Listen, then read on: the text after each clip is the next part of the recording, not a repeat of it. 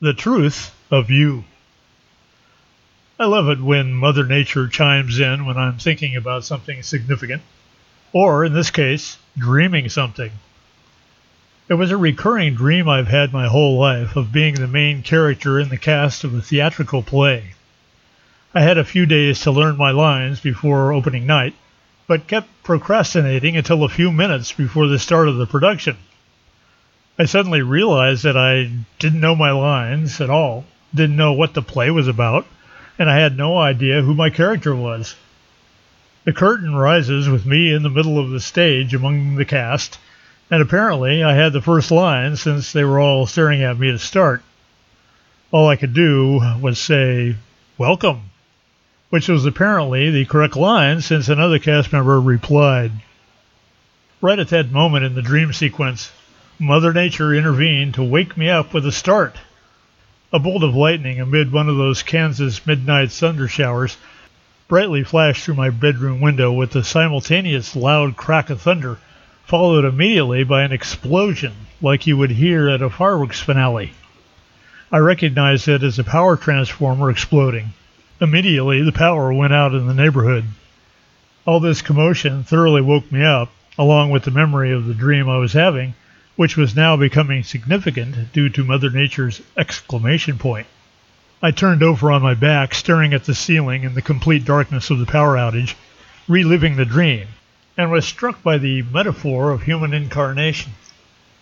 Before we come into this life, there is a script we can choose to learn or not. Should we choose to learn it, our incarnated human life becomes a rote, predictable procedure with little creative substance. Should we opt out of learning the script, the incarnate life pivots around choices we make, focusing on how and what we are being. Now, at any moment, you can choose to go off script, revealing to the world who and what you truly are, with no predetermined discourse that defines your character in the screenplay, no predictable line that telegraphs your actions to the audience. It's just you being you.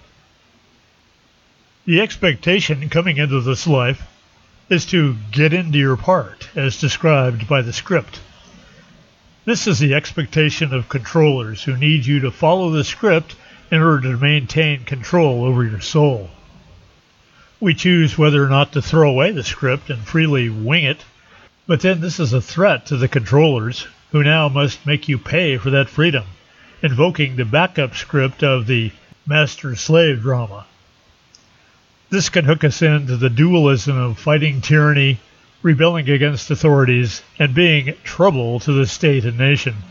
All we've accomplished is reciting the lines from another play, and at the end, the audience applauds our bravery and heartfelt patriotism as we are dragged off to the gallows. There is no fight in freedom. The controllers have all the money, all the soldiers, all the bombs, and care a whole lot more than you do about winning. Fight them and you'll lose. It's just the way the script runs. True freedom for the world, on the other hand, is found in the truth of you. The pure creative power of you off script. The you that you are when there are no definitions of you to fall back on. No opposition to define you as the opposite. You are being and doing you regardless of agendas, tyrannical mandates, or the screaming demands to behave and follow the script. This is divine will gushing through your heart to express what only you can express in the world. It is this pure uniqueness that dissolves all tyranny, inspires others to go off script, and rips away all the contrivances of control. The sheer unadulterated truth of you towers far above and beyond all earthly conflicts, goes way beyond any petty scripting, and lands you squarely in the wondrous and beautiful field of creation that is you. God's creation is ever expanding, without end, and depends on you being you. That you-niqueness is driving all of creation. It is the spear of divine will and intent, and when we decide to bury our heads in the script and be good and learn our lines, we've effectively blocked universal expansion and created a frozen comfort zone of compliance, complicity, and complacency. Those trapped in the script fear those who are not, who threaten the comfort zone, and who reveal the potentials of creation without end, possible in every being, everywhere.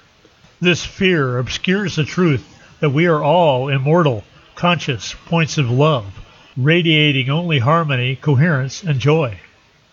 But the script has written love out of the story, relegating it to mere moments of infatuation or some brief passion that quickly subsides.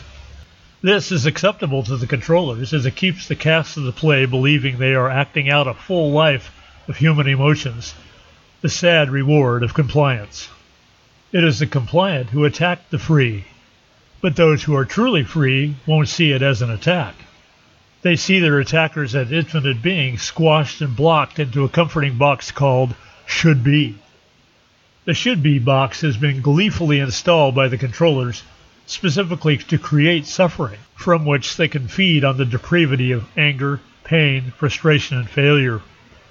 This unholy communion of the bread of death nourishes and encourages the controllers in their quest for ultimate power. Of course, from the creator's viewpoint, it's a fool's errand, guaranteed to dissolve in the love bath of divine will. And this is precisely why we need not concern ourselves with whether or not we win over the darkness of slavery. All that is needed by God is the truth of you that burns away all the scripts in the bonfire of pure being. There is no greater power in all creation. You have been listening to This Quantum Life by Boyd Martin, brought to you by the Quantum Health Newsletter from Pure Energy RX, www.pureenergyrx.com.